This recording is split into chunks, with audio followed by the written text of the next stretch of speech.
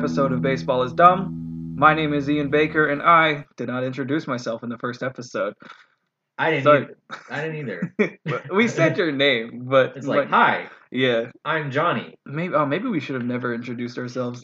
People are already Cut. DMing our Instagram. Follow us on Instagram. Like, who is that masked man? Jokes on them. I don't have an Instagram. Oh, got him. But the show does. Wait, really? Yeah. Oh, I don't know that. Yeah, that's how good I am at marketing my social media. So yeah, this is a show about baseball history where we just kind of take a look at the dumbest stories that baseball has to offer, because this game is older than dirt, as some would say. Yeah, I would definitely say it's older than dirt. I would even say it's older than sand. That's deep. I really like that. Okay, so I have a quick question for you, Johnny, my boy. Does the name Pete Browning ring a bell to you? Isn't that the guy that made all the guns? No. Oh. Well, maybe there is a Pete Browning who made guns, but it's not this Pete Browning. No, like the Browning, rifle. Yeah, I know what you're referring to. This isn't him. At Okay. least as far as I. Then no, my Pete research. Browning does not ring a bell. I'm willing to bet you actually do know who this is. You just don't know it, because that's the experience that I had, and I'm a narcissist and thinks everybody lives the same way I do. Okay, great. Okay, so this story begins back in the 60s. 1860s, to be precise. Oh, shit, okay. So on June 17th, 1861, Louis Rogers, nicknamed Pete Browning, was born in Louisville, Kentucky. His parents were Samuel and Mary Jane Shepard Browning. He was the youngest of 8 kids. Wow. Quick side note, this doesn't have really anything to do with the story, but when Pete was 13, his dad Sam was killed by a tornado. Fun fact right off the bat. Where do you There you say go. he was from? Louisville. So do they even have a tornado? I guess they do. Yeah, I mean, they clearly evidently do. they do, because his dad was killed by. Okay. Yeah, Anyway, rest in peace, Mr. Browning. Continue. So, as a boy, Pete did whatever he could to avoid doing his schoolwork because he just loved playing outside. He was known to cut class and hide books under the steps of his friend's house, his friend John Rexius. The two were friends for Pete's entire life and were later teammates. Pete loved basically every sport that was available to him at the time. They would play just anything. They did whatever, including baseball. They loved playing baseball. Great. Some other sports that Pete enjoyed, he had a reputation for being one of the best figure skaters in town. It was written of him, quote, Pete was easily the best in Louisville, possessing an ability to cut more funny figures and skate faster than any other boy of his acquaintance. Funny figures? That's what it said. I don't know if that'd be the word Like, I would use, but I read a lot of newspapers from the 1800s for this, and the writing is spectacular. I bet it's just like it's so you ridiculous. think of like the old timey announcers from like the 30s and 40s, and it's that, but it's like ramped up. Oh yeah, and it's all written down, and that's how I heard it in my head. Yeah. It's that voice. Yeah, so he loved figure skating. Good for Pete. He was also possibly the best marbles player as well. Oh, Pete was so good at marbles that he accumulated a trunk full of them. He had so many that he had to start returning marbles to his friends just so they could play with him, and he would keep his favorites for himself. And eventually, his reputation as a marbles player got so big, he had to go to the other side of town where nobody knew him just so someone would play marbles with him. oh my God, this kid's like He was amazing. I didn't think marbles was like that big, but I guess it's the 1860s, Yeah. and they didn't really have a whole lot else to do. They didn't have the internet and TV, so you play marbles. They That's also what you do. Didn't have like sports, because basketball and football weren't invented until like I the guess. late 1800s. Yeah, I mean, there was polo and stuff. There was Well, polo. let's talk about some more of the sports All right, that let's Pete played. continue. He was great at marbles. Like I said, he did basically everything that you could do outdoors, except he did not enjoy swimming, which that was actually significant because the Ohio River runs right through Louisville. Mhm. It's literally the border between Louisville, Kentucky, and Indiana. Yeah, that's right. That's right. But he didn't like swimming because he claimed that it hurt his ears. Now, Johnny, you're a man of medicine. Sometimes. It's possible that he doesn't like swimming because it hurts his ears. This probably had something to do with the fact that Pete had a really bad case of mastoiditis. You know what this is? It sounds familiar. It's a pretty rare disease now, but back then it was just like everywhere, Mhm. especially in children. So mastoiditis is an infection of the mastoid bone located just behind the ear, and left untreated, it can lead to deafness. And Pete was partially deaf like his entire life, basically, because of this. Today, the condition is rare and can be treated with antibiotics. But remember, this is the late 1800s, so they do not have those. Antibiotics are nothing. They're gone. Reading about it must have fucking sucked, because you just have all this pain in your head, and is like there's really nothing you can do about it. Yeah. I mean, this disease tormented him like basically his entire life. So his condition, paired with his habitual avoidance of schoolwork, caused him to drop out of school really early, and he spent his entire life as like a functional illiterate. That's gnarly. Yeah. Wow. The infection caused him to have chronic headaches and earaches, so to numb his constant pain, there were no antibiotics, so he turned to alcohol. Yay! And he became... We love Yep, it. here we are. That's 1800s baseball in a Great. nutshell. So yeah, Pete became a heavy drinker by the time he was a teenager. Now, This poor dude. yeah, you might be wondering, so his real name is Lewis Rogers Browning. None of those are nicknames for Pete, right? Like, you can't make a nickname of Pete. Well, there's a reason he's called Pete. Because if he didn't know your name, he would just call you Pete. Okay. So, or if he didn't remember your name too, he'd just call you Pete. So, eventually, he did this so much that people just started calling him Pete, Yeah. and it stuck. So he was Pete, but everyone else was Pete. Everyone too. was also Pete. World of Pete. Yes, his world of Pete. This would not be the only nickname Pete got over his life. He has just a million nicknames, each one more ridiculous than the next. And we're going to talk about a few of them as the story progresses. So, Pete made what is thought to be his, quote, official baseball debut on Friday the 13th, April 1877, when he was just 15 years old. In the industry, we call this foreshadowing.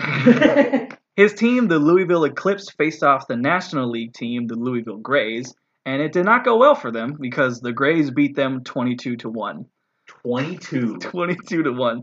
The Eclipse's only run came from a pair of errors that the Grays had in the 9th inning. That sucks. This is like the worst baseball team ever. Basically. So the Louisville Eclipse, kind of how baseball worked back then, it really wasn't organized. 1877 was like the second year the National League, I think this is actually the inaugural year the National League came to be. Mm-hmm. And the National League is still around today. It morphed and evolved and became what we now know as MLB. Mm-hmm. There's two leagues, the American League and the National League, and that National League is the same one. It's this one. It's still the same one, yeah. Yeah, so when I say National League team, that's like a professional baseball team. Mm-hmm. And the Louisville Eclipse were like basically a local amateur team. Like they were a minor. So you have basically like a single A minor league team playing against a professional baseball team. It'd be like a high school team playing against like the Yankees. Yeah, exactly. They just got annihilated. The Louisville Courier-Journal wrote of the game, quote, "The game between the Eclipse Club and the Louisville Nine yesterday proved to be quite an interesting contest in spite of the one-sidedness of the score. The Eclipse proved rather weak at the bat, but they atoned for this by some very fine work in the field." The Eclipse had 9 errors in this game. Wow. Pete and his friends would have their revenge, though, because on July 27th of that year, Pete, now a full-grown 16-year-old man, took the mound against the Grays as a starting pitcher. No, this matters, because he tossed a shutout game, and the Eclipse won 4-0. Oh my god. Yeah, it is widely believed this is what put Pete on the radar for Major League play. Like, he was being noticed, and how baseball worked back then, where, like, if you were a good minor league player, Mm-hmm. then whatever your local, like, National League team was, they would probably pick you up. Right. So, 1877, Pete's doing really well, and the Grays were the favorite to win the National League pennant that year. They were really, really good. Mm-hmm. Unfortunately, the Grays, got caught up in a gambling scandal, and the National League dissolved the team the following year. So there was just no more Major League Baseball in Louisville. It was like, you guys don't get it anymore. Yeah. Bye. So he probably would have gone pro in 1878. But fortunately, Pete had to wait until 1881 until he signed his first professional contract with the Eclipse for $60 a month, which is about $1,500 in 2020 money. That's not awful, but also this is like a professional baseball player. Yeah, like he's officially pro now, even though the Eclipse is still a minor league team. So basically back then, dudes would just kind of run around playing for different teams. Mm. So Pete would play for the Eclipse. He would play for just any team that was there in Louisville. Right. But now that he has a contract with the Eclipse, he is He has to play for them. he's specifically an Eclipse player. So early in the 1881 season, Pete had some serious health issues, though it was never determined what it was. They wrote a ton about it in the newspapers, but I could never figure out what I the wonder if disease it was. was the alcohol. I wonder if it was the Probably. mastoiditis. I As- wonder if it was because he was in pain all of the time. Basically, Hmm. during a May What could it be?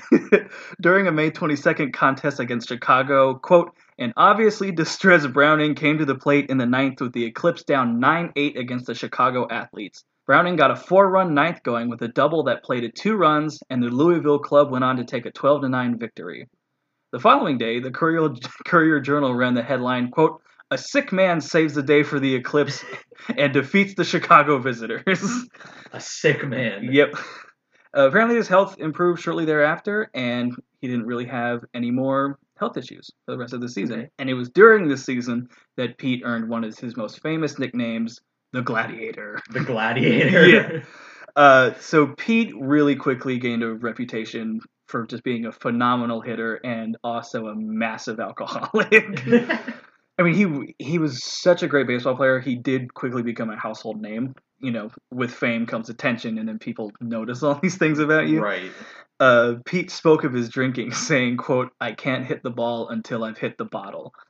Wow. Yeah, which is very funny and very sad at the exact same time. That's kind of awful. Yeah, so that's one reason Pete got the name the Gladiator, is because he just drank like a monster. Yeah.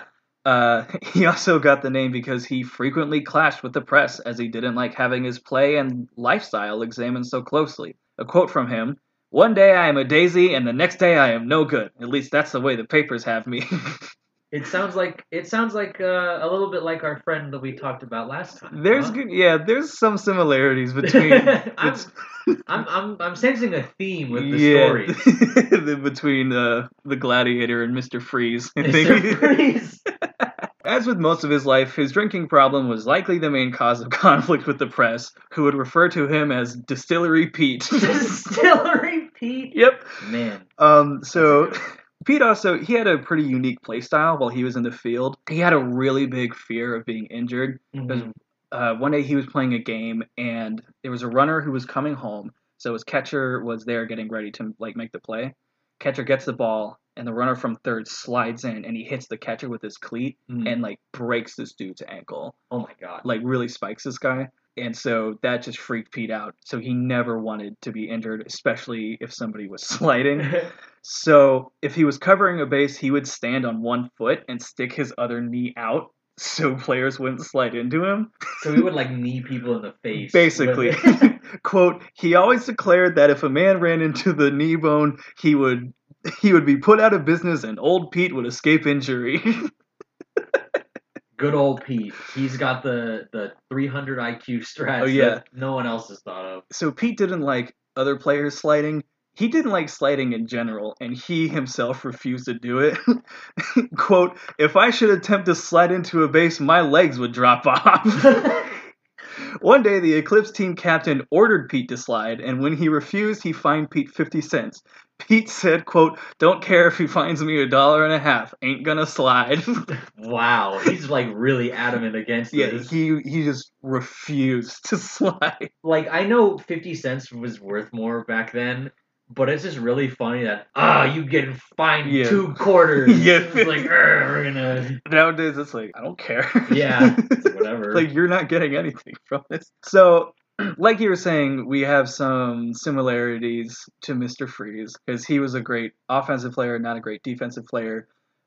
Pete was very much the same. Mm-hmm. He's known for his offensive abilities, much like Mr. Freeze. He also had a negative defensive WAR. His stat was for defensive WAR was negative 5.8. So he lost him 6 games. Yeah, he lost about 6 games for his team over his whole career. Newspapers often reported Pete's, quote, battles with fly balls. Battles. It's thought that because of his poor hearing, he couldn't hear when the batter made contact, because he spent the majority of his career in the outfield. So he couldn't hear the ball. Also, I think he had trouble tracking fly balls off the bat, because he had this ritual to develop a better eye at the plate. Um, Pete would stare directly into the sun because he thought it would make his lamps stronger. His lamp. His lamps are what he called his eyes. So Pete had an eye care routine that we all get to know about. The eye care routine was stare into the sun. So he stared into the sun. He would also frequently wash his eyes out with buttermilk. And if he was on the train, which he was a lot traveling between cities, he would stick his head out of the window like a dog to get soot in his eyes. Quote, clinkers are good for the peepers. Let a big one blow in your lampertines and it will clean them out so that you can drive a phony pitcher to drink. I'm, like, dumbfounded. This guy is either the smartest person ever to live, or he's the biggest dumbass in the history of the country. That's a big debate that really even rages to this day. It's like, you need help getting around? He's like, no, I'm Pete. Yeah, I'm like, Pete. Old Pete knows where he's going. It's like, all right, can you, like, go away? I'm pretty sure, well, I don't know if he talked about himself in third person in real life, but a lot of his newspaper interviews, he refers to himself in the third person. Maybe he forgot his name, so he was referring to himself. So he's like, I'm Pete. Yeah. I'm Pete. It's like, yeah, you are. Yeah, buddy, good job. I want to quickly talk about a really interesting game that Pete took part in on August 21st of 1877. So the Eclipse they were hosting a team from Cleveland, Ohio, with probably the dumbest team name ever. I think I told you about this on an instant message. This team was called the White Sewing Machine Company. That's right, the Cleveland White Sewing Machine Company. Yeah. So I don't know how to refer to them through a shorthand like you can with any other sports team. The sewing machines? Yeah, I just called them the sewing machines. Like, okay. Now I know they're called the sewing machines because that was their team sponsor, but it's still a dumb name. It's a dumb name. It's pretty bad. So the sewing machines had a star catcher on their team by the name of Moses Fleetwood Walker, who was regarded as the best player on the team. However, Walker was black, and several members of the Eclipse refused to play with him. According to newspaper reports, Pete was not one of the players who raised objection. The Eclipse won the game 6-3, but the Courier-Journal wrote the next day that the Eclipse had defeated, quote, a disabled club, and said of the game that it was, quote, an uncalled-for exhibition of prejudice on the field towards a quadroon. Do you know what a quadroon is? You're going to have to just repeat that whole phrase, because it just, like, kind of, it hit me in the face, and I didn't... It's a lot. So it's an uncalled for exhibition of prejudice on the field towards a quadroon. Quadroon. So basically they're saying they're being racist. Yeah. However, quadroon is an old-timey racial slur for someone of mixed race. Because Walker was mixed race, but he looked black. Mm-hmm. And there are pictures of him that survive today. It's pretty obvious. Yeah. He very much looked black. So quadroon is just a slur for a mixed race person if you have 3/4 European ancestry and 1/4 African ancestry, and that slur goes down the fractions. Octoroon. You can be an octoroon. You can even be a hexadecaroon. That's nuts. That's so stupid. How racist do you have to be to get fractions involved? So, I mean, Moses got treated like shit because, this is the 1870s in Kentucky. Even though Kentucky was a Union state during the Civil War. It's still, it's still not great. It wasn't. It's still right after the Civil War. It wasn't a champion of progressive ideas, So when the team arrived, Walker was just even refused accommodations at the hotel. The following morning at practice before the game, the managers and one of the players of the Eclipse objected to Walker playing simply because he was black. Cleveland protested, saying that he was their regular catcher and his withdrawal would weaken the team. The Courier-Journal wrote, quote, the prejudice of the Eclipse was either too strong or they feared Walker, who has earned the reputation of being the best amateur catcher in the Union. He has played against the league clubs and in many games with other white clubs without protest. The Louisville managers decided that he could not play, and Cleveland were compelled to substitute West. West is another guy. I could never find his first name. So, just West. So West lasted only one inning as a substitute catcher. So just quick note about how baseball was played in these days. Fielding gloves were not widely used, even by catchers. So these guys caught barehanded. Oh. And even though, pitchers back then didn't throw as hard as they do today. They're still throwing. It's still like 80 miles an hour. Yeah, it's a baseball that hits your hand at like over Yeah. 50, 60, 70 miles an hour. So when the bottom of the second inning began, West refused to play anymore because his hands were so badly bruised. Ugh. But Walker did this almost every day. And he still went out and he would get like monster hits. Like he was insane. At some point, I feel like you just have to lose like all nerve sensation Probably. in your hands. You absolutely do. So since West was like, I'm not playing anymore, they tried to put Walker back in the game. And here's what's kind of cool. The Louisville crowd, they're supposed to cheer the Eclipse. They were actually excited that Walker came out to play. They cheered for him. However, John Rexius and Fritz Pfeffer of the Eclipse walked off the field and went to the clubhouse in protest. Unfortunately, the rejection from the opposing players was just too much for Walker, and so he decided, fuck this, I'm not going to play. Wasn't Rexius one of Yep. Pete's Yeah. childhood friends? Yeah, and now they're teammates, and also he's a fucking racist piece of shit. Well, but here's the kind of a silver lining. Well, I don't know. This is just a neat thing. Louisville started to boo their own team because they wouldn't play with Walker. Yeah, they were pissed that they weren't letting this guy play. Quote, Jones, the pitcher, was not supported adequately, and if Walker had caught, it is probable the Eclipse would have been defeated, the Courier-Journal wrote. Even the newspaper's racist. Yeah, even the newspapers is like, you guys are fucking pieces of shit. The story does kind of have a kind of happy ending, because on May 1st, 1884, Walker became the first Major League black player, making his debut with the Toledo Blue Stockings in a game that took place against the Eclipse in Louisville, Kentucky. Good for him. Yeah, so we're going to do an episode on Moses later, because he absolutely deserves his own episode. Yeah. I haven't read a whole lot about his career, but it's definitely worth talking about. Mm-hmm. So this brings us to 1882, because that was a big year for Louisville baseball, but really just baseball as a whole. So the National League is the dominant professional baseball league right now. Mm-hmm. And so to compete, the American Association was founded, and Louisville was going to be a charter member. So now basically Major League Baseball is coming back to Louisville, right. and the Eclipse get to be the new Grays, as it were. Yeah, like a real team now. Yeah.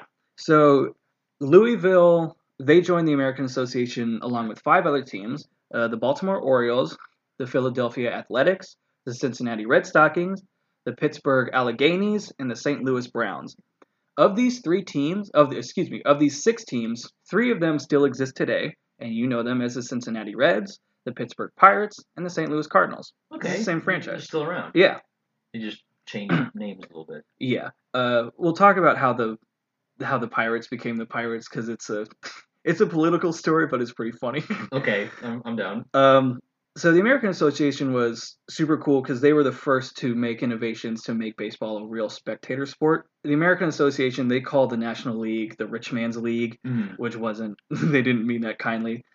The National League had a bunch of rules for, like, they would not play games on Sundays. It was 10 cents to get into a game, which, was significant back in these days. Yeah, that's like $25. Yeah, so to compete with that, the American Association did play games on Sundays, and admission was just a nickel to get in. Wow. So half more price. more like blue collar families could come and watch baseball. And also, a lot of these teams were sponsored by breweries and distilleries, so they served beer and whiskey at the games. I like the American League. Yeah, they were the first to do that.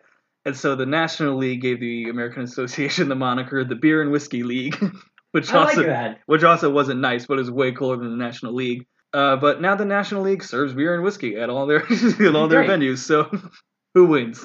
Yeah, fair enough. So Pete made his quote major league debut on May 2nd, 1882 against St. Louis, where he went hitless in 4 at-bats. However, on the third and the fourth, Pete went 2 for 3 twice, scoring runs and getting an extra base hit in both games. Great. On May 5th, Louisville had their home opener where they defeated St. Louis 2-1, with Browning again going 2 for 3 with an extra base hit. Right. Quote, the boss hit of the day was made by Browning, who sent the sphere clear over Jackson Walker's head in center field, and he was playing far out, too. End quote. He was playing far out. So even though we're only 4 games into the season, Pete's batting average sat at .461 with 2 doubles and a triple to his name. That's pretty good. Yeah, that's a great way to start off a season. This is a great, real hot start. Pete always kept track of his batting average because he would write it on the cuff of his sleeve, and then after the game he would put it into a book. So he always knew exactly what his batting average was. That's some narcissism right there. His first major league home run came on May 16th in a 5-3 loss to Philadelphia. Along with his home run, Pete also hit a double and scored twice. He's So raking. yeah, he's a monster. Well, because he made his eyes so strong staring at the sun. Of course. It's like when he looks at the ball, since it's white, it's the same color as the sun. Yeah, and he's like, I see this. That's why he can hit it so much better than the other people, and because he's like, I've been practicing for this. And also, he's hammered too. And he's hammered. On May 27th, the Eclipse played an exhibition game against an independent team in Atlantic City. This Atlantic City team was formidable because they would defeat every team in the American Association over the course of the season. So even though they're minor league, like this is a good team. Yeah. But Pete's reputation preceded him, and Atlantic City team implemented a ground rule before the game that any ball hit over the fence would only be a double. That's what? Yeah, they're like, do home runs just not exist? Yeah, anymore? they're like, there are no home runs this game. You only get a double. That sucks. That's like the worst rule ever. Literally on Pete's first at bat of the game, he hit a line drive home run to straightaway center field. So he hit a home run, and it was a double. Yeah, so he's running around the bases, and as he was informed that he had only hit a double, quote, Pete went into the air and declared, "That's the longest hit I ever made. It's still going." I would have said that too. It's like, your rules suck. I'm going to keep going. I'd be pissed. Yeah, I'd just keep running. Pete continued his explosive hitting campaign during a June 18th game against Baltimore, where he went 3 for 4 with a double, leading the Eclipse to 11-1 victory. Baltimore's only run of the game came when Orioles hitter Ed Whitting sent a fly ball to center field that, in any other circumstance, would have been fielded, except a horse ran onto the field and prevented Louisville's center player from making the play. A horse? A horse ran on the field. I guess there is no equestrian interference rule. There's not. So they're like, hey, you didn't catch it. There must also like not be fences. There weren't. Yeah. There's just like no fences. So it's like, imagine you're out in the outfield. I got it. There's a horse that comes by and like almost checks you. It's like, oh. Yeah. Huh? Well, like some parks did have fences, some parks didn't. It really depended, and so a lot of home runs were hit just because dudes hit it so far away that you just couldn't go get it in time. Or instead of a fence, it would just be like a rope, and so a horse can just jump over that and ruin you stop you from making a play. Stupid. It's so stupid. Yeah. So Whitting reaches base, being assisted by a horse. From equestrian interference. Yeah. The following at bat, Whitting stole second. The catcher attempted to throw out the runner, but his throw went into center field, allowing Whitting to run all the way home and score. All right. That's one way to do it. Thanks, horse. Thanks, horse. I wonder if he got an assist on that. they scribble his name in on the score sheet. Horse. Like right underneath the 9 slot. Horse. Just horse. So, like I said, Pete was a great hitter, but he had a negative defensive WAR over his career. Right. So, as the season went on, the Courier-Journal became increasingly critical of Pete's fielding and running abilities. After a 4-3 loss to the Athletics, the paper had this to say, quote, Browning, as a second baseman, is a failure. A fact that all lovers of the sport discovered long ago, but of which the management of the Eclipse Club seem yet to be oblivious. They may possibly discover it by the end of the season after he has lost them more games than they can afford to lose and when too late to remedy the evil. He knows how to bat, but he should be placed in the outfield and put under severe training in base running. All right. So what it sounds like sports journalists were back then was they just got like some dude's dad that watches baseball and gets really upset about it, and they're like, "Hey man, can you like write this in our paper?" Yeah. And the guy's like, "Yeah, that game sucked. Yeah, like I'm gonna get mad." Like if you did well that game, they loved you. If you did poorly that game, they hated you, and you should quit baseball forever. Yeah. Nothing's changed. It sounds like my dad whenever we watch sports. Yeah, basically, yeah. So the Journal runs that scathing article on Pete, and the Eclipse management must have read it because they did move Pete from second base to shortstop. Arguably, like an even harder position to play. Arguably the most important defensive position on the field, at least in the infield. Oh, God. This made the Courier-Journal furious, and the following day ran this note of the game. Quote, Browning made an appearance on the ball field most palpably under the influence of liquor, and yet the management permitted him to enter the game. There is not another player in the 9 who under the same conditions would have been allowed to come on the field. Browning opened for the Eclipse in an imbecile attempt to strike the ball, but had it been a balloon, the result might probably have been the same. So they're trying to say he sucks at hitting. He went 2 for 4 this game. They won the game 7-4. And they still, like, shit on him. They still shit on him. To be fair, Pete did make 3 errors in this game, but they won 7-4, so who gives a shit? The Courier-Journal, there's no in-between for them, as you will see the further we get into this story. Okay, great. So they're either, oh, yes, you're the best baseball player of all time, or you suck and you should never step foot on a diamond ever again. You can't even hit a balloon, you loser. Yes, that's so funny. All right. So Louisville would go on to finish 3rd in the American Association. Cincinnati won the pennant that year. Pete would be that season's batting champion, finishing with a batting average of 378. 378? Yeah. So, little caveat here. During this era of baseball, walks still counted as hits. Okay. However, you had to get 7 balls for a walk. So, like, I don't know how frequently walks happened in this time. So, even though, yes, his average is a little inflated because he's getting walked and not, like, proper hits. But it's a 7-ball walk. Yeah, it's still 378, and that's insane. Yeah, that's nuts. The next closest hitter to Pete was 36 points behind him, and he even beat the highest National League average by 10 points. Not only that, that's he also so crazy. He led the league in home runs and walks that year. This guy is like 1870s Barry Bonds. Basically. This is just the beginning, too. Oh, it good. gets way more insane. So, 1883 starts. Pete's salary with the Eclipse is increased to $260 a month, which is about $6,700 today. That's a lot. And the American Association added 2 more teams, the New York Metropolitans and the Columbus Buckeyes. Neither of these franchises are around anymore, but the New York Metropolitans name still exists, even though it's a different franchise. Yes, the Mets. So on July 22nd, the Eclipse got beat pretty bad by St. Louis, losing 14-4. This blowout loss is because, everyone on the Eclipse was injured, but they still took the field anyway. Even though they couldn't, like, do anything?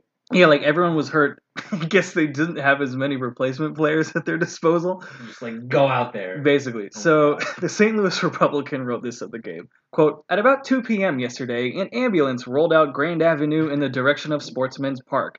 And, to the surprise of 12,000 people, there assembled, drove in, and from its door issued a stream of cripples and invalids in various stages of capacity and incapacity. From the uncertain gait of Captain de Merrimack to the faltering steps of the debilitated Falstaff, and for some moments queries were advanced as to who they were. At last they were recognized as the Louisville team, who were about to play the St. Louis 9 in the 8th game of their series that afternoon." I hate these newspapers, man. Yeah. Really weird wording.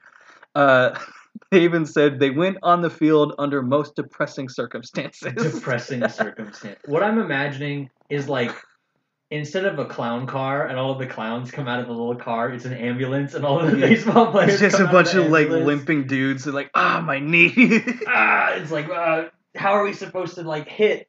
Like, Yeah. the guy's got, like, a cast on his arm. I don't know how they were supposed to hit either, but Pete still did, even though his season was marred by injuries. He still maintained a .338 batting average for the year, which was good for 2nd in the league. It's like, I'm hurt, but I'm going to be the second best hitter in all Still of the baseball. greatest, basically. So 1883 really wasn't that eventful in Pete's life, at least that season. So I'm just going to skip ahead to 1884, which was another very big year for baseball. The American Association added 5 more teams to the league. However, 4 of them would fold after 1 season. The only franchise that did not fold was the Brooklyn Atlantics. Not only did they not fold, they still exist today. But you know them as the Los Angeles Dodgers. Yeah. Really? Yep. Because wasn't it the Brooklyn Dodgers originally? Yeah, so the Brooklyn Atlantics, as they are right now, they changed their name a lot. They're going to keep coming up in the story, and I'll let you know. Because okay. They were the Atlantics, they were the Grays. When they joined the National League, they were the Bridegrooms for a little while. Bridegrooms? The Bridegrooms. Eventually, they changed the name to Dodgers and then moved out to Los Angeles. So Okay. it's a Yeah, it's kind of convoluted. So 1884 was also the first year a World Series was played between the American Association and National League. The New York Mets represented the American Association, and even though I said this wasn't the same Mets franchise that we know today, they behaved like it because they got swept out of the World Series in 3 games by the Providence Grays. Sorry, Mets. Sorry, Mets. Yeah, so back then the World Series really wasn't played like it is today. It was only a 5-game series initially, and there were a bunch of different versions of the World Series. The modern World Series didn't really start until the early 1900s, but this was like the very first version of it. It's like, oh, we got to have like a championship somehow. Yeah. So they're like, this works. And it was also significant because now the National League they're recognizing the American Association, basically. They're saying you have the same level of talent we do, Yeah. and now let's play a championship with our best teams. Okay. So it's big. It's good, very good for the sport. Unfortunately, early in the season, Pete fell into a hitting slump. Really erratic. He could never really get a big rhythm going. And so one day, John Andrew, nicknamed Bud Hillerich, had just opened a bat factory in Louisville with his father, Johann Friedrich Hillerich, and being an Eclipse fan, offered to make Pete a custom bat to his liking. It wasn't hitting very well. Right. Pete accepted the offer, and upon receiving his new bats, immediately broke out of his slump, collecting 3 hits the following day. This began the practice of players having customized bats, which still continues today. Huh. So he was the first guy to have customized bats. Wait, is this some like Robert Redford the Natural stuff where he's got a special magic bat that lets him hit everything? Sort of, but it's not actually magic. It's not magic. He's just like, oh, I like this. Yeah, so Pete was the first player to pay very close attention to his bats, and he was deeply superstitious about them. If he fell into a hitting slump, he thought the bat simply didn't have any hits left in it, and he would retire it. He kept his retired bats in his childhood home, where his mother still lived. The bats Pete used measured 37 inches long and weighed 3 pounds, which even for his era was an enormous bat size. Yeah. For reference, compared to modern bats, Pete's bats were 3 inches longer and a full pound heavier than what most players use today. Yeah, like I have a bat right here. And it's like, imagine this being 3 inches longer. We're actually about to talk about that right now, because the Hillerich Bat Company is still around today. They're known as the Hillerich and Bradsby Company, and they even released a line of bats bearing one of Pete's nicknames, the Louisville Slugger. Whoa! Yep.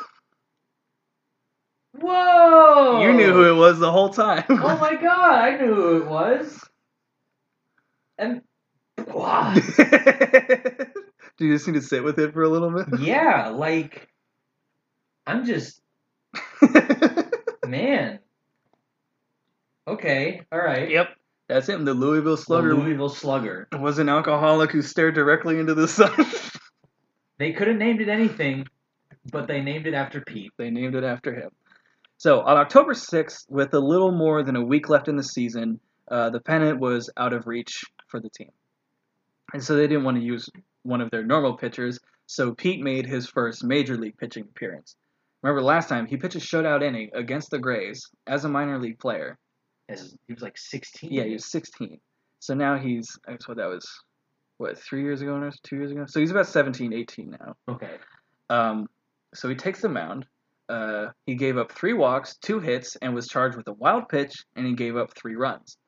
He only recorded a single out before he was pulled from the mound, leaving Pete with a career 0-1 mound record and an ERA of 54. Oh, God. And that's not 54 point anything, it's exactly 54.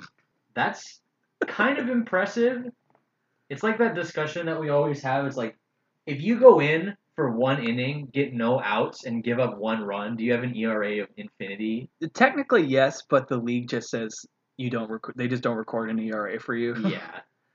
So mathematically, you would have an ERA of infinity, but math. Baseball's dumb. Baseball's dumb. So that was Pete's only major league mound appearance. He would never pitch again at a major league level.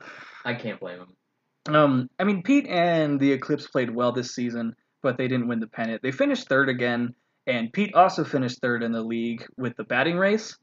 He had a .336 batting average this year. He's just like on fire. He's a monster. Well, he has a 3-pound bat that's just enormous. He's got this giant hunk of wood that he just destroys balls with.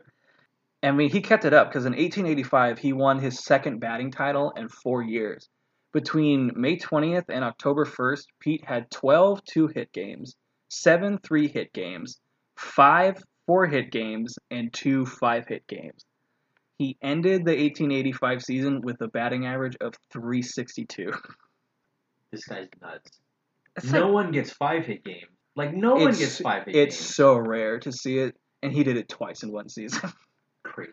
So Pete opened the 1886 season with a bang, but not with his bat.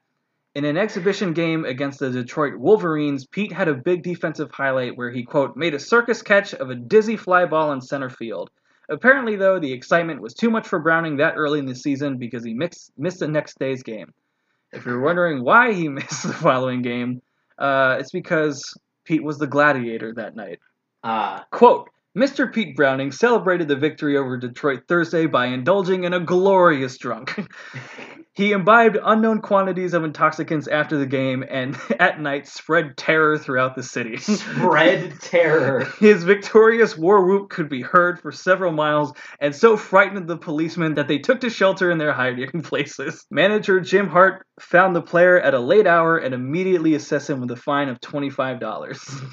He was so loud he scared the cops away. Yeah, they're like, we're not It's like, dealing I'm not with this. dealing with that. This is we don't get paid enough for this. Unsurprisingly, Pete showed up late to the game the following Friday, where he was fined another $5, and worst of all, was not permitted to play that day. According to newspaper accounts, Pete watched the game from the grandstands and just cried because he was so sad that he couldn't play. Cried. Yeah, He just cried. look, I know I'm kind of telling you a lot of crazy stories about this dude, but the thing that we do need to focus on is like Pete really, really loved baseball way more than anything. Yeah, and he was good at it. He was really good at it. A teammate once said of him, quote, if Pete had to quit playing, he would die of a broken heart in a month. I mean, that's how much he loved baseball. That's a bold statement. Yeah. Pete did redeem himself the following day, though, going 2 for 5 with a double, defeating Pittsburgh 14-3. For the first 7 weeks of the season, Pete hit like he always did, collecting 7 3-hit games and 8 2-hit games along the way. However, in early June, Pete hit probably the worst slump of his career. For more than 2 weeks, Pete had several hitless games, prompting the Courier-Journal to write, quote, Pete Browning seems to be a played-out player. He is no good anymore. On June 26, Pete was suspended for 1 week for, quote, incompetent playing. Incompetent Yeah. playing. They're like, hey man, you suck right now, so just don't stop even playing for a little while. We'll find somebody else. At the time of his suspension, Pete's batting average was the highest on the Eclipse, although he did carry a fielding percentage of .791. That's terrible. Yeah, that's very bad. That means that you're fielding less than 80% of the balls hit your way. Yeah. You're making a ton of errors if your fielding percentage is .791. The Courier-Journal added insult to injury, writing, quote, Pete has lost several games for the club this year, and it was only a matter of dire necessity that he was suspended without pay. After his suspension ended, Pete rejoined the team for a game against the Mets, where he again went hitless. Following this performance, he was once again suspended for incompetent playing. This time, he was suspended for a month. Pete ended up missing 24 games this season due to suspensions, which at this time was roughly 1/5 of the season. Mm-hmm. So he's suspended for a month. The newspapers is trashing him every day. I mean, Pete the Louisville newspaper sucks. So Pete really needs a win right now. He tried to stick it to the Courier-Journal by proving that he could, in fact, write. To prove everyone wrong, Pete sent his regards to the Journal, ending the typed note with his signature in longhand, where his name was barely legible and horribly misspelled.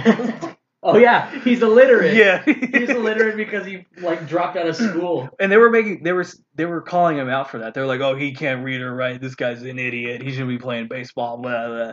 So I will pull it up for you later because it's in this book that I have. It's really bad.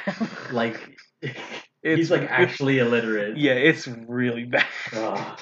But look, this is a gladiator. Never count him out. On August 8th. This is 3 days after he rejoined the lineup.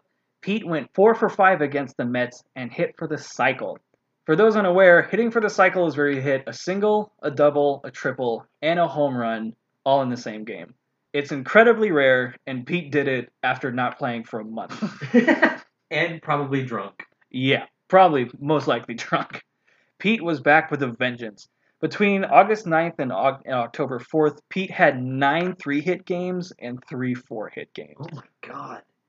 He's back, He's baby. back. He's back. The Gladiator is back. He must have got a new bat. Definitely got a new bat. You just retired a bunch of them. Pete was chasing his second batting title in a row, and it literally came down to the final game of the season. He was in second place to his own teammate, who was a pitcher by the name of Guy Hecker. Guy Hecker. That's a good name. That's a great name, especially for baseball. Great Yeah. baseball name. So Pete's batting average was 337. Hecker's was 343. So Pete needs to get a bunch of hits this game, and Hecker has to get no hits if Pete's going to win the batting title. So it's possible. The game starts. The Eclipse lost the game 8-6 against Pittsburgh. But Pete went 3 for 5 with a triple, while Hecker went 1 for 5. When all was said and done, Pete ended the season with 159 hits and 467 at-bats, good for a batting average of 340. Guy Hecker finished with 117 hits and 343 at-bats for a batting average of 341. A percentage point. Oh, man. Guy Hecker is the only player in Major League history to have both a pitching triple crown and a batting title to his name. That's nuts. Yeah. The pitching triple crown is when you lead the league in ERA, strikeouts, and games won. Just for those who don't know.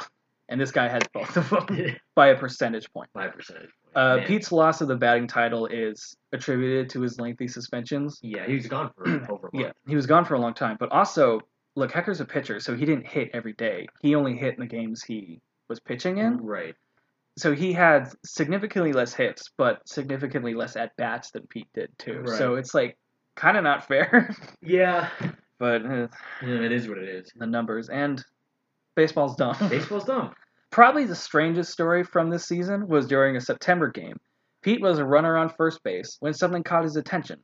While we don't know what it was apparently so captivating that Pete didn't notice the opposing pitcher came off the mound and was running directly at him with the ball and tagged him out with it. And he was standing off first base, so he's free game to be tagged out. It was the first and so far only recorded instance of an unassisted pickoff play in the history of Major League Baseball. Why? Like, here's my question. First of all, that was really stupid of Pete. But second of all, who the hell does this pitcher think he is? That he can run towards first base in a full sprint to tag out this guy. You dare charge the Gladiator, you fool. Who the hell does this guy think he is? I mean... And he did it too. That's the worst part. It'll probably never happen again. It will never happen again. It's just like, I don't know. I think Pete's kind of like the Forrest Gump of baseball. You know what I mean? He's a prodigy, but he's also an idiot. Yeah, and he keeps just ending up in these massive historic moments. He was there for Moses Walker's game. He's the only guy to get tagged out unassisted by a pitcher. There's a bat named after him. There's a bat named after him. He lost the batting title by 1 percentage point to a pitcher. This guy, he's just there. He's just like, I just want to play baseball. And all of this stuff is going on around him. And he's like, well, I guess I better drink some more. Yeah. I mean, remember, he started on Friday the 13th. Yep, that's it. Foreshadowing. Yep. So the opening of the 1887 season had a peculiar start. Pete hit a double and scored in an 8-3 victory over St. Louis. When the game ended, quote, Pete endeavored to throw a somersault in excessive joy, but landed on his back and badly hurt himself. Oh. He later signed with Louisville for $1,800. The day after he signed that, Pete was arrested for trying to pay his streetcar fare with a check after 6 p.m. Apparently you couldn't do that. I guess that was illegal in the 1880s. So Pete spent the season chasing the batting title once again and finished the season with a .402 batting average. But in classic Pete fashion, it was good for second place. This guy is like the Mike Trout of the 1880s. Yeah. Because it's like, I was like, oh man, this guy, he had the worst year ever that he's ever had. You know, he was suspended and all of this stuff. Oh, he gets second place in the batting Yeah, title. It's like Mike Trout. It's like, oh, Mike Trout had the worst season ever. He gets MVP. Yeah, It's like, basically. And also, we'll get to more of this later, but Pete was a really good player on a bunch of really shitty teams. That's true. Mostly really shitty Louisville teams. Sorry, Louisville. Sorry, Louisville. So in 1888, Pete's batting average dropped to his career low for the time. Want to know what it was? Like 320. You're close. It was 313. But that's because everybody's batting average dropped that year. The league brought back the 3 strikeout rule and no longer counted a walk as a hit. Pete's average also dropped because, once again, he was being suspended a lot. Eclipse manager John Kelly implemented what was basically the Pete rule. The Pete rule. Quote, drinking will not be allowed. First offense, $25 fine. Second offense, $50 fine. Third offense, suspension. Pete would end up missing about 30 games of the season from suspension. Oh my god. He is so drunk that he was suspended a whole month of the season. Yeah, just for drinking. But good things on the horizon. On April 17th of that season, Pete took an oath of sobriety after an evangelist spoke to the team about the dangers of drinking. Pete got sober, and he went on a tear. Between April 23rd and June 16th, he had 3 2-hit games, 3 3-hit games, 2 4-hit games, and a 5-hit game. Wow. But all good things must come to an end. Alcohol is poison, I say as I drink this beer. Yeah, we both have beers, which thank you for buying again, by the way. Yeah. On June 18th, the Courier-Journal wrote, quote, Pete Browning is a blue ribbon man no more. He fell from grace in Kansas City last Monday, and since then has been apparently endeavoring to make up for the time he lost while wearing the Murphy badge. He got roaring drunk Monday, but was put to bed before he had a chance to show what a large-sized ass he is when under the influence of liquor. But on Tuesday, his sense of humor developed with each drink he took, and it was but a short time until he had purchased fishing tackle and begun fishing in the gutter in front of the hotel. It rained heavily, and the gutter was full of water, and he couldn't resist the temptation to show how much he loved it, except as a beverage. He made so much fuss about the hotel that he was put out of it and came near landing in jail. He refused to go with the club to Cincinnati Tuesday night and was left in Kansas City, where he probably is yet. They just left him there. Yep. They're like, if you're just going to get drunk and pretend to fish in the gutter, just stay in Kansas City. Man. That sounds like a college story. Basically. That's like, hey man, if you're going to get too plastered, we're just going to leave you at this bar, alright? Like, you find your own way home. Like, I'm fishing. I'm fishing. Look at this gutter. It's full of water. Ha ha. He was allowed back on the team after being hit with a fine of $100. Wow. This incident earned him yet another nickname, the Lone Fisherman. The Lone Fisherman? Pete redeemed himself on his first game back, going 3 for 4 with a triple. On Sunday, July 22nd, the Courier-Journal ran an article about Pete missing the previous day's game. He was sick in bed with biliousness? Is that how you say it? A liver dysfunction in which the liver secretes an excessive amount of bile. Okay, yeah. However you pronounce that. I think it's bilious. Okay. He had biliousness, but his liver was bad. His liver was bad. I wonder why his liver was bad. And also he had a high fever. Quote, the old hero's mustache had taken a melancholy curl and droop, and his brow was swathed in bandages and ice. Read that again. Please read that again. The old hero's mustache had taken a melancholy curl and droop, and his brow was swathed in bandages and ice. God. His mustache looked sad. His mustache looked sad, and he was sweating. So Pete's pretty sick, and it was thought that he would not play for several days. But you're forgetting that this is the Gladiator we're talking about, because the day this article ran, he played in that game, where he went 2 for 4 with a double and scored twice. This guy. You cannot kill this man. So, a couple weeks later, Pete was suspended yet again after being arrested for getting into a fight with a deaf and mute man. So, during the suspension, this is one of my favorite stories of Pete's. Pete had a run-in with a city councilman by the name of William L. Lyons, who was, quote, a fat and dignified man, does not patronize saloons, is unfamiliar with saloon slang, and is altogether a dignified and respectable member of society. One night, Lyons rode a streetcar, and it was like a rainy night in Louisville. So he's riding a streetcar, and a soaking wet Pete Browning gets on board and sits next to him. After he, quote, shook himself like a water spaniel and sprinkled the respectable councilman, who was ensconced comfortably in a corner seat. Pete then drew a wet cigar from his coat and asked Lyons for a light. Now, Lyons already had a cigar that was lit, so he used like the end of his cigar to light Pete's. Yeah. So Pete gets his cigar lit, and then he tells Lyons to get rid of his cigar because Pete wanted to give him one. So he pulls another soaking wet cigar out of his overcoat. When Pete reached into his coat to get cigars, everyone could see that he had no clothes on underneath. He was just wearing like a jacket. Yeah, he was just wearing the coat with wet cigars in it. What?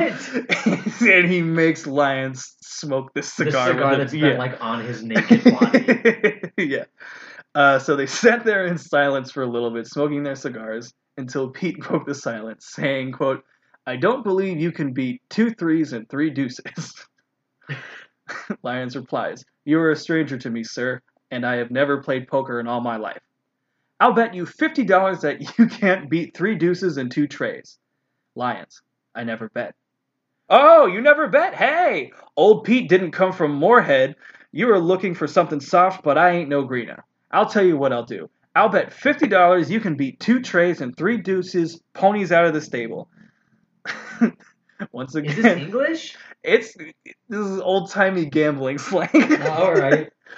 Once again, Lyons replies timidly, "I never bet." I never bet.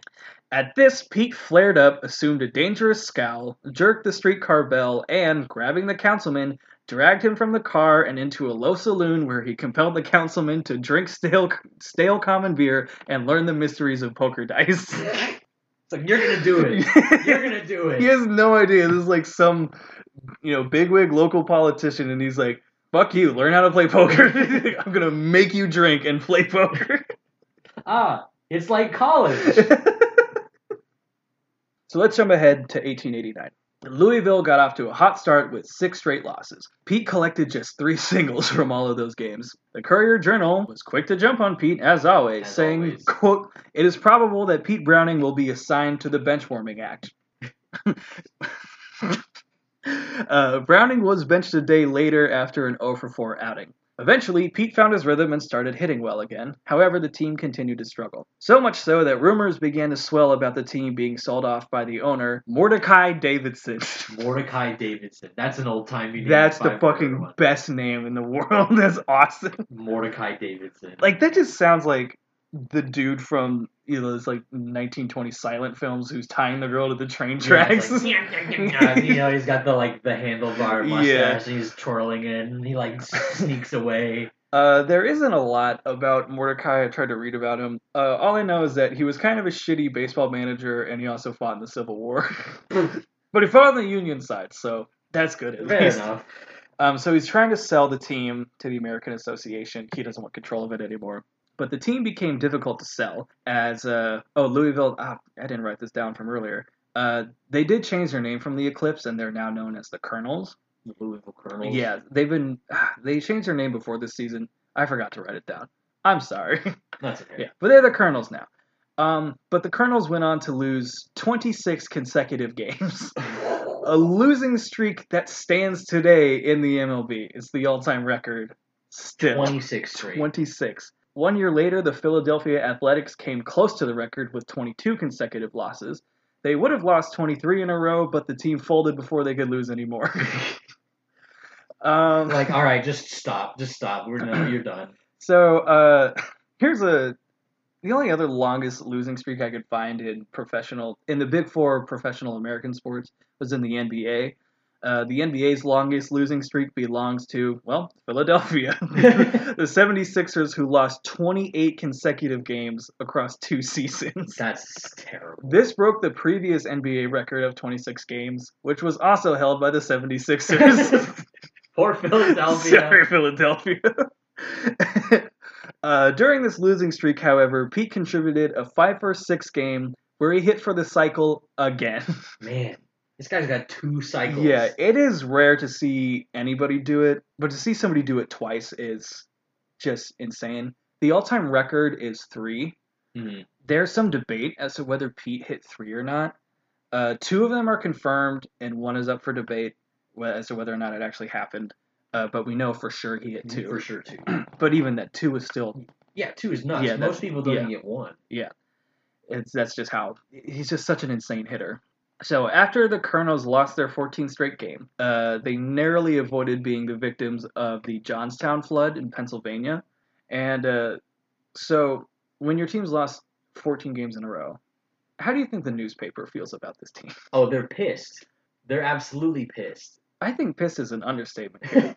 Quote, if the entire team had been standing in front of the Johnstown Reservoir when it broke last Friday evening, the majority of people in Louisville would have viewed the calamity as a just visitation of Providence. Oh my god! The newspaper just said, yeah, they're better off if they drowned. Yeah, they're like, I wish they fucking died. Oh my god. Lose 14 straight games. So... This is, this is just some angry dad writing the newspaper. It's like, man, this guy just, they just all should have died. Like, they're not even worth it anymore. Johnstown was this was huge news at the time. It was a horrible tragedy for the country, and the home team newspaper is like, I wish they were in that tragedy. I wish they were among the body count. Jeez. So, unsurprisingly, the Colonels finished dead last in the league with a record of 27 wins to 111 losses. That's gotta be one of the worst records. It's one of the worst records of all time. They had a winning percentage of 196. They didn't even hit 2. They didn't even win 20% of their games. They were 66.5 games behind first place, and they were 33 games behind the next closest team. That's so awful. They finished 8 out of 8, and the 7th place team had 33 more wins than they did. That's so crazy. I feel like you have to try to be that bad as a professional. How do you even lose 26? How do you lose 28 in a row? I don't know. Like, the NFL losing record is 26 games. I think it was Tampa Bay. The Buccaneers lost 26 straight. So they're tied with the Colonels, so they haven't broken. 26 straight, that's almost 2 full seasons. Yeah, I think that is. Oh, yeah, because they have a 16-game season. Yeah, almost 2 full seasons. Almost 2 full seasons. That's not winning a game. Terrible season. Yeah, 1889. So in 1890, Pete and Louisville parted ways. The Colonels had been sold off by Mordecai, and Pete signed a contract with a Cleveland team. They were called the Cleveland Infants. That's as bad of a name as White Soy. Yeah, Cleveland. You know what's going to strike fear into the hearts of our opponents? Babies. Like, oh, here come the babies. If the babies have taken the field. Yeah, the infants are taking the field. So the Infants were not in the American Association or the National League. This was a brand new professional league. It was called the Players League. There's a lot of politics to this that I'm not really going to get into, but basically players in the NL and the AA were fed up with just how those leagues were run because it was very manager focused. And so the Players League was basically kind of a union almost. Yeah. And through this, the first players union did come out. A bunch of players had been going on strike, and so they just formed the Players League. So this is a professional league just focused for the players, basically, which is awesome. So Pete had some bad blood with his old team. After a cyclone ripped through Louisville in early April, which I guess means a tornado. Yeah, I think so. In early April, Pete told the St. Louis Republic, quote, "The cyclone could have been forgiven if it had only hit the Louisville team." What's up with the newspaper and wanting the Louisville team dead? Yeah, well, first it was the Journal, and now it's Pete who wants them that was dead. Pete Yeah, who said that. Yeah, Pete said he wanted his old team dead. Oh my! They just nobody likes these teams. No one likes Louisville. Basically, and they're just yeah, I wish they had drowned or gotten hit by a tornado. Yeah. But Pete. Pete's dad died in a tornado too. And he was like, I wish you all died like my dad did. That's so bad. That's awful. So, Pete did have a great season in the Players League. It was the league's only year. It folded after one season. They did strong financially, but the owners of the teams just didn't think they could compete with the other two teams, so it folded. Yeah. Throughout the season, Pete had 3 2-hit games, 8 3-hit games, and 2 4-hit games. And he finished the year with a batting average of .373, which led the league and earned him his 3rd batting title. Wow. His defense even made headlines this season. During a game against Chicago, Pete robbed a home run where he, quote, jumped in a northwesterly direction, turning 4 times in the air and stretching one arm for the ball in a manner of a boy after his second piece of pie. Do you think this was embellished at all? They're saying he jumped up, spun around. He spun 4 times like a little kid trying to get more pie. Yeah, he was like, I'm going to get this ball. I'm getting the pie. I'm getting the pie. So Pete makes a great catch and apparently had to doff his cap like a dozen times. Like, the crowd was just cheering, and he loved it when the crowd cheered for him, so he would just take off his hat and be like, yes, thank you. I am the gladiator. He's the gladiator. The president of the Chicago team took exception to this play, saying, quote, Pete is 7 feet high and he jumps 6 feet into the air to pull down home runs. What does he want to do? Kill off the sport entirely? He was like, that was great, but I wish he didn't do that anymore. Like, why are you so good at this, man? Like, stop it. So Pete's doing well. Back in Louisville, his old team is also doing well. So well, in fact, they earned their first trip to the World Series, where they face off against a familiar foe, the Brooklyn Bridegrooms, formerly the Brooklyn Atlantics, formerly the Brooklyn Grays. And the Bridegrooms had jumped from the American Association to the National League, so that's how they were able to play each other. I gotcha. So the 1890 World Series is, I think, probably the dumbest World Series of all time. So here's what happened. That's bold. That's a bold claim. So Brooklyn won the first 2 games in Louisville.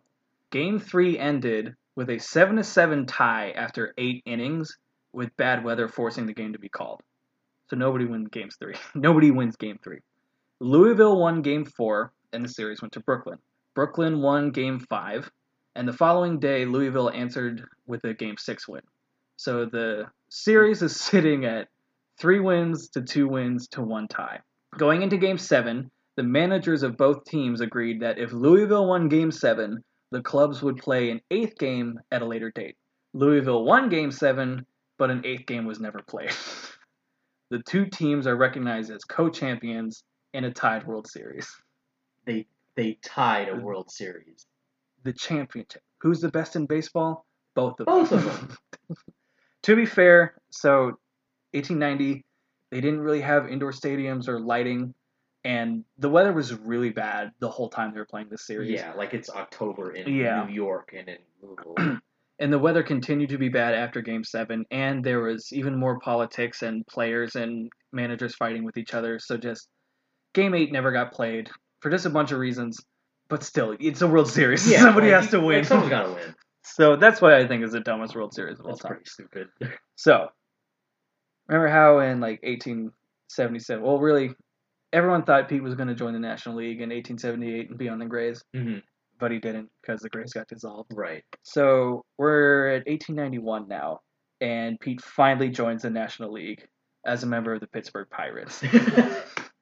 In one of his first games as a National League player, with 2 runners on and nobody out, Pete bunted into a triple play in a 1-0 loss to Chicago. Bunting into a triple play. So he hit perfectly towards third base. I guess. Yeah. 2 on, nobody out, bunt, triple play. Incredible. Only Pete. Only Pete, the Louisville Slugger. The Gladiator. By the way, Chicago scored their only run off of an error, which was made by Pete. That figures. Yeah. However, Pete was perhaps reaching his peak stardom. The New York Herald wrote a piece on him saying he was, quote, the eminent exponent of the manly art of baseball. Pete's fame is coextensive with the game of baseball. Consequently, he is known from coast to coast. 2 years ago, he was a confirmed drunkard. Now he is a reformer, sober, hardworking, and respected. From the many stories that have been printed about Browning, the impression has gained ground that the gladiator is ignorant and stupid. On the contrary, he appeared to be decidedly sensible and well-read. After he was suspended in 1889, Pete got sober, and he's been off. He's not hitting the sauce anymore. Is he still illiterate? I think so. I don't know. It's like they say he's illiterate, but apparently he kept newspapers around because he would cut out good articles about himself and put them in scrapbooks. Okay. So he must have been able to read enough. Yeah, to know. Read that's my name. Yeah, that's Pete. That's old Pete that's right there. That's old Pete right there. Because he referred to himself in the third person. Yeah. So Pete spoke on his sobriety, saying, quote, I merely did the right thing. I just quit it there forever, and I'll never drink again as long as I live. It was for my own sake and my family's. Professional baseball puts more money into my hands than any other business ever could, and if I am a fool enough to incapacitate myself from playing this game by drinking, I deserve no sympathy at all. It'll be 2 years now this August since I took my last drink. I feel better every day and know that I have been benefited very much. Good for Pete. Good for Pete. We love you, Pete. Good for Pete. Despite his sobriety, Pete remained very much his stubborn self and had a difficult relationship with his manager, Ned Hanlon. One game, Pete was instructed to sacrifice bunt for a runner and refused. Remember last time, he bunted into a triple play. So he swung away and grounded into a double play, which ended the inning. This guy can't catch a He break. really can't. Another time, Ned fined Pete $5 for not having spikes on his shoes. According to the rules of baseball written by David Nemec? Nemec? Probably should have sounded that out before recording this. David, yeah. So the rules of baseball, Browning was the last player on record to be fined for not wearing spikes on his shoes. In 1891? In 1891, yeah. After playing a mere 50 games with Pittsburgh, Pete was released from the team, but he was quickly signed to the Cincinnati Reds and even got a $300 pay raise. There you go. The Cincinnati Enquirer ran a headline to celebrate the acquisition of Pete, giving him his most ridiculous nickname yet. Quote, "At last he is ours. Petro Gladiator Red Light Distillery Browning is a full-fledged red stocking, and a right good red stocking is he." Petro Gladiator Red Light Distillery Browning. Red Light Distillery Browning. Oh yeah, he really liked prostitutes. Probably should have said that earlier. I figured that's where the red light came from. 2 days later, a story appeared in the Enquirer. Quote, "Petro Browning put in the afternoon overhauling his bats. He went over every stick in his locker. He scrapped one and oiled another and arranged them in a good order. While he was engaged in an earnest discussion about lamps, peepers, and bats, someone took away several of his bats. When Pete got down to the Grand Hotel, he relieved himself. Quote, "I never stole a bat in my life. No, I didn't," he said. "Them Brooklyns won't take a bat. No, they won't. We had 44 bats when they drove out there today, and when they left, we could only find 10. I don't say the Brooklyns took them, but somebody made a wholesale swipe of a lot of good sticks." So we're 2 episodes into this show, and both have involved bat heists. Yeah, I was going to say, bats have been stolen twice in 2 episodes. In this article, Pete also shared his bat collection. Remember, he kept all his retired bats. Right. How many bats do you think Pete has? It's got to be like over 100 bats. Oh, yeah. Oh, God. How many is it? 205. Just at his house, the same house he was born in, where his mom still lives, there's just 200 bats laying around. Bats aren't small. They're not. And Pete got an even bigger one after a bunch of his got stolen, because he showed up to a park with a bat that was, quote, long as a rake handle, and got 2 hits with it. Guy. I guess there was no, they're like, all right, your bat has to be this big. Yeah, there weren't really a ton of rules for it yet. Yeah, he was just like, give me the biggest one you have. Just give me like a stick. Like a huge stick, and I'll hit with it. So on August 18th of that season, during a game against the Cleveland Spiders, it was the 8th inning, and Cleveland left fielder Jimmy McAleer came running into third base and kicked Cincinnati third baseman Arlie Latham not once, but twice. Latham responded by punching McAleer in the face, knocking him to the ground. This punch pissed off Cleveland catcher, whose name was Chief Zimmer. Chief Zimmer. Yeah. McAleer got up, ran to home plate, and grabbed the bat that had been dropped by the previous hitter.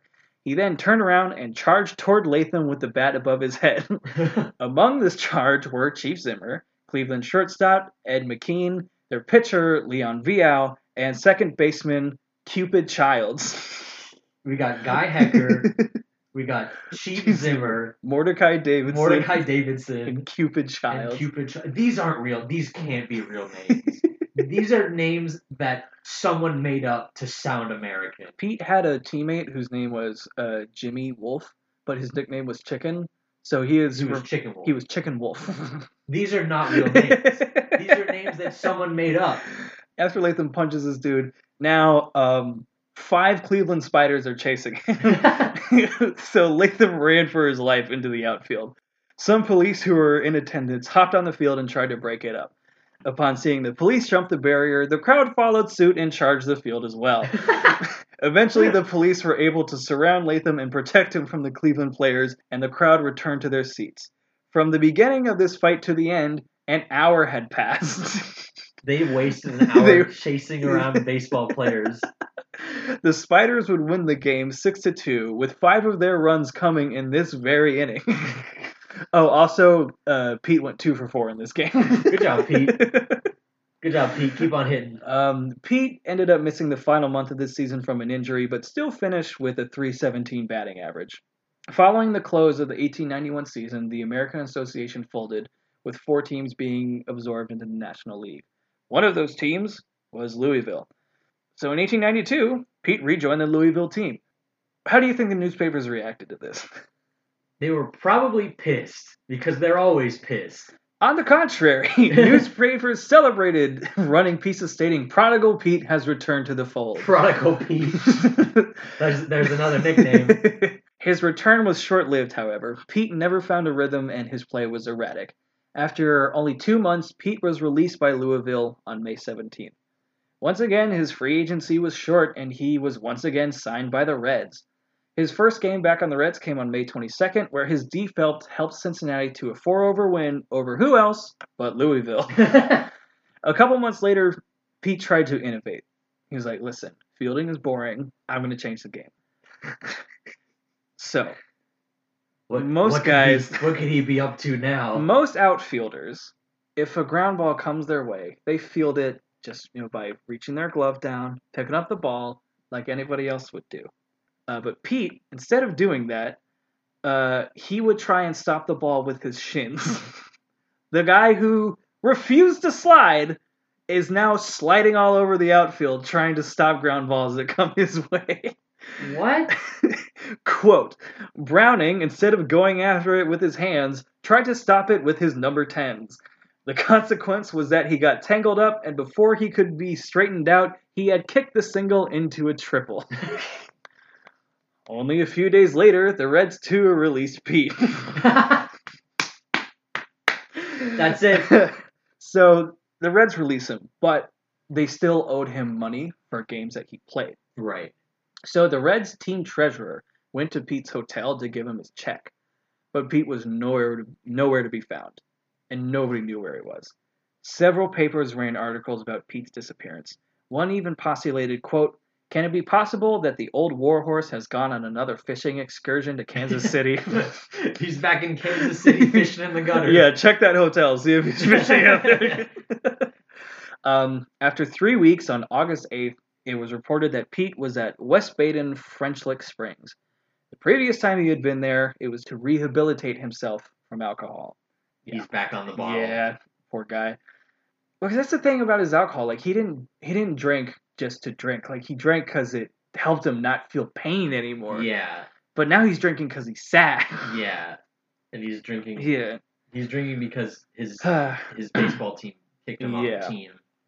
And then the Reds kicked him off too. However, on September 2nd, Pete was re-signed by the Reds and made his second debut for them, going 3 for 4 in an 8-5 win over Brooklyn.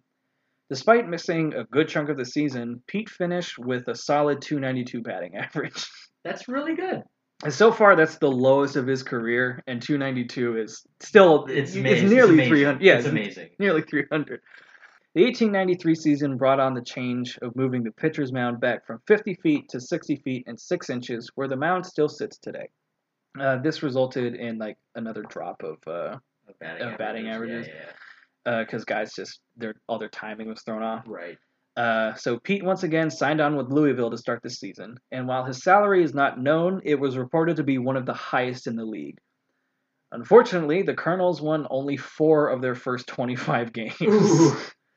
While the team flailed, Pete eventually warmed up and began hitting like his old self again, hitting 2 3-hit games within a week of each other. On July 21st, Pete went 2 for 4 against Cleveland pitcher Cy Young. Oh, shit. I don't know how many players have had multi-hit games against Cy Young. For those who don't know, Cy Young is one of the greatest pitchers, probably the greatest pitcher to ever live. And today, the award given to pitchers is called the Cy Young Award. Yeah, like the best pitcher in each league Yeah. gets the Cy Young award. I mean, Cy Young had multiple no-hitters, multiple perfect games. He's the best pitcher to ever live, and Pete got a multi-hit game off of him.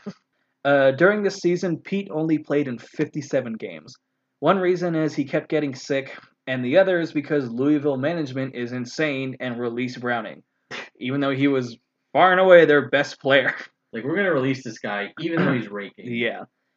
Pete thought he would be picked up again like he was in previous season, but unfortunately no teams offered him a contract. When he was released, Louisville held the worst record in the league, so everyone else figured that if the worst team in the majors didn't want him, they weren't going to sign him either. So just kind of shitty politics got in the way of Pete being signed to another team. This would practically be the end of Pete's career in the majors. In 1894, Pete would play just 3 games for the whole season, all of them as a replacement player. He played 2 games for St. Louis and 1 for Brooklyn. Pete played his final major league game on September 30th, 1894. In his final game, he went 2 for 4, walked, and scored a run. Want to know where this game took place? Louisville, Kentucky. It all comes back, doesn't it? It's very cyclical for Pete. It's kind of, I don't know if cyclical is the right word. It's like a black hole. He keeps getting pulled back. He's getting sucked back to Louisville. For a few years, Pete played in some minor league and independent circuits, always trying to make his way back to the majors. In 1896, he signed a contract with the Columbus, Ohio team in the Western League. Pete's team opened their season with 2 exhibition games against Louisville. There was much hype around the upcoming games. Louisville won both of them by scores of 10-3 and 13-6. In the first game, Pete went 0 for 4. In the second game, he did a little better, hitting an RBI double that scored 2 runs. Pete's team ended up finishing second to last in the Western League. Man. Yeah, great player on just terrible teams. Never did, like, really anything on any of his teams. After the conclusion of the 1896 season, Pete occasionally popped up in baseball columns. One day, the Courier-Journal ran a Where Are They Now segment on former Louisville baseball stars. For Pete, they simply wrote, Pete Browning is in Louisville. End quote. They're like, he's here. It all comes back. It all comes back. He was known to pop into saloons and gambling parlors to place bets against the Colonels from time to time. I don't bet. Yeah. Oh, yeah. I wonder if Lions started playing more poker. Yeah, he's like, actually, this is fun. Like after Pete forced him to drink and play poker with him, he's like, I actually like this. Occasionally, Pete would pop up as an umpire for exhibition games, and evidently, Pete did well as an umpire. The Louisville Commercial wrote, quote, when he says a thing doesn't go, he says it in such a way to give the impression that the sun can turn to darkness and the moon to green cheese before he would take it back or compromise himself in the slightest. Now, if lamps were burning brightly and his microphones were in good working order, there is no reason why he should not be an active member of Uncle Nick's staff. The president of the National League, his name was Nick Young, so that's who Uncle Nick is. They're saying he should be a professional umpire. Yeah. In 1904, a few articles ran about who had hit the longest ball of all time. A player by the name of Jimmy Ryan claimed to have hit the longest home run after a ball he hit over the fence landed on a passing train and carried it all the way from Chicago to San Francisco. Another player named George Van Haltren claimed his home run was longer, as he had put his home run over the fence and onto a passing ship, which he estimated carried it about 21,000 miles. The article finished by saying, quote, if anyone can equal this record, Van would like to hear from him. Pete saw this article and challenged this assertion by saying, quote, at this game that was played at Atlantic City, I hit a ball pitched by Tommy Burns, once a right fielder of the old Brooklyn club and a pitcher of the Atlantic City team at the time. Well, there is no necessity in making any more talk, but they are still looking for the ball, which was a terrific drive over the center field fence into the Atlantic Ocean. Jimmy Ryan's ball has been found, but they are still looking for mine. Is this that double that he hit over the wall? The home run, that was a double. That's it, exactly. That ended up being a double because the rules changed. Yeah, there were no home runs today. So in 1905, Pete's health began to decline dramatically. On June 7th of that year, Pete was declared a lunatic and sentenced to the 4th Kentucky Lunatic Asylum in nearby Lakeland. No, Pete!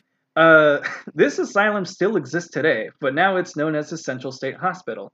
If you're curious, it has a 3 out of 5 rating from Rehab.com and has glowing Google reviews such as "The food is great, staff is friendly." Great. I want to think that Pete helped out a little bit while he was there. I hope so. On June 21st, Pete was released and one of his sisters retrieved him from the asylum. It was revealed that Pete had been suffering from an abscess, and when it burst, he immediately showed improvement. About a month later, though, he was admitted to a local hospital where he finally underwent ear surgery and had a tumor removed from his chest. Quote, "It was found that his mastoid cells had been filling with a foreign growth which pressed upon the brain, and it was believed that this had caused the insanity, as Browning improved rapidly following the operation and was soon released. After the examination yesterday, however, it was found that the growth had again affected the brain, and he has had severe pains in his head for several days. He recovered quickly, but was back in the hospital almost as soon as he had left. During his second stay, he just up and left the hospital one day and went back home because he didn't like hearing the other patients groan all the time." It's like, I don't like it here. Yeah, he just went home and was like, "I'm gonna hang out with my mom." Oh, yeah, his mom and his 200 bats. Yeah, his mom was 200 bats, yeah. Fortunately, on September 10th, 1905, Pete passed away. His official cause of death was listed as asthenia, which is like an old catch-all term for like a loss of strength. Okay. It's like that robot from Revenge of the Sith when Amidala dies and, and the robot's like, she's lost the will to live, basically. Fair enough. That works. Today it's thought that his death was a combination of his poorly treated mastoiditis, cancer, and cirrhosis of the liver.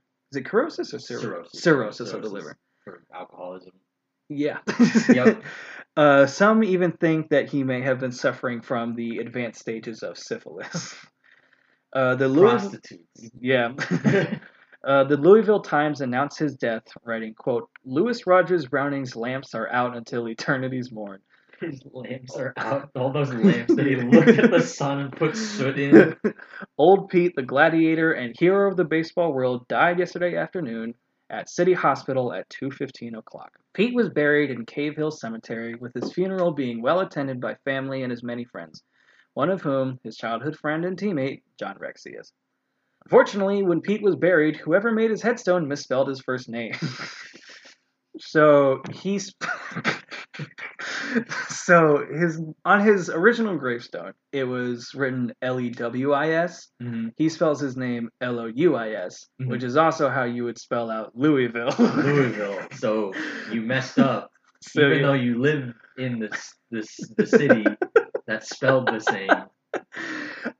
So this misspelled grave marker sat there for almost 80 years. Oh my god. Until 1984, when the Hillerich and Bradsby Company, the same company who made Pete's bats all those years ago, replaced his grave marker with a new one that correctly spelled his name and listed his many accomplishments in the game, which I'll list some of them now. His career stats include a wins above replacement of 40.4, over 1,600 hits, a career batting average of 341, 659 RBIs, and 954 runs scored. Man.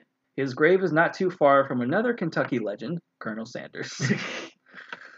Pete's legacy lives on at the Louisville Slugger Museum in, well, Louisville, and there's even a restaurant nearby named Browning's Restaurant and Brewery.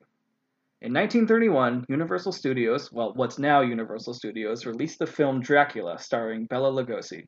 The film was written, produced, and directed by Todd Browning, Pete's nephew. Wow. So that's Pete Browning. That's actually really nice. I stumbled upon this guy just because I was looking at stupid baseball team names. And you found the White Sewing Machine Company? Yeah, well, I found the Cleveland Infants, and that's how I found Pete Browning. Mm-hmm. And then I just fell down the rabbit hole, and I was like, we have to talk about this guy. This guy, like, what a life that this guy lived. I know. Like, your dad dies in a tornado, and it gets worse. Basically. I wish we were able to know more about him, because, like, his life really isn't well documented outside of baseball. Yeah. The primary source for this episode was a book called American Gladiator, The Life and Times of Pete Browning. Mm. And it's a pretty comprehensive look at his baseball career. But just there's really not much known about him outside of the game, because once he wasn't playing anymore, at the end of the 1890s and early 1900s, there's just very few stories about him because Yeah. now he's just a guy. He's just a guy. He doesn't play baseball. He's in like a mental hospital, Yeah. like a regular hospital. Apparently, he did run a saloon for a little while, which Okay. makes sense. He was also he was also a cigar salesman for a little while. I wonder if they were wet and touching his like naked body in that coat. Probably. Well, it sucks because like he died pretty young, even for his day. Like his mother was still alive because he was in his early 30s when he died. Yeah, because I was gonna say because he was born in like the late 1860s. Yeah, 1861. 2 months after the attack on Fort Sumter. Oh God. I never would have guessed the Louisville Slugger was a dude who stared into the sun. I didn't either. Like, I figured it was like named after someone, or they're like, yeah, you know, it's a name. They're made in Louisville, but I didn't realize that they were actually named after a lunatic. Yeah. I feel like that's probably the best thing they like. If they had named it after someone who was like kind of so, you know, it might not be as memorable. But they named it after a guy who stared into the sun and tried to catch like ground balls with his legs. I know. That's kind of what I love about this beautiful, chaotic sport is like baseball is like the gentleman's game, but I mean Pete has one of the biggest influences on the game, Yeah. and he was by no means a gentleman in how I guess the National League would like you to think of gentlemen. Yeah, like everyone when you think about old baseball players, you're like, "Oh yeah, you know, they were very stand up and all of this stuff." And then you go and you read about them, it's like, "Oh yeah, they were all hammered. They were psychos. They were all hammered. They were all crazy, and they were all racist." Yeah, it's just this game was built by a bunch of violent alcoholics. I think that's beautiful. It's a sport that America deserves. Yeah, it's perfect. I would not have it any other way, personally. It kind of hasn't gotten a whole lot different, except that they hide the alcoholism a little bit better. Pete is not in the Hall of Fame because there was no Hall of Fame during. Yeah. However, there is a society that adds like 19th century players to the Hall of Fame retroactively.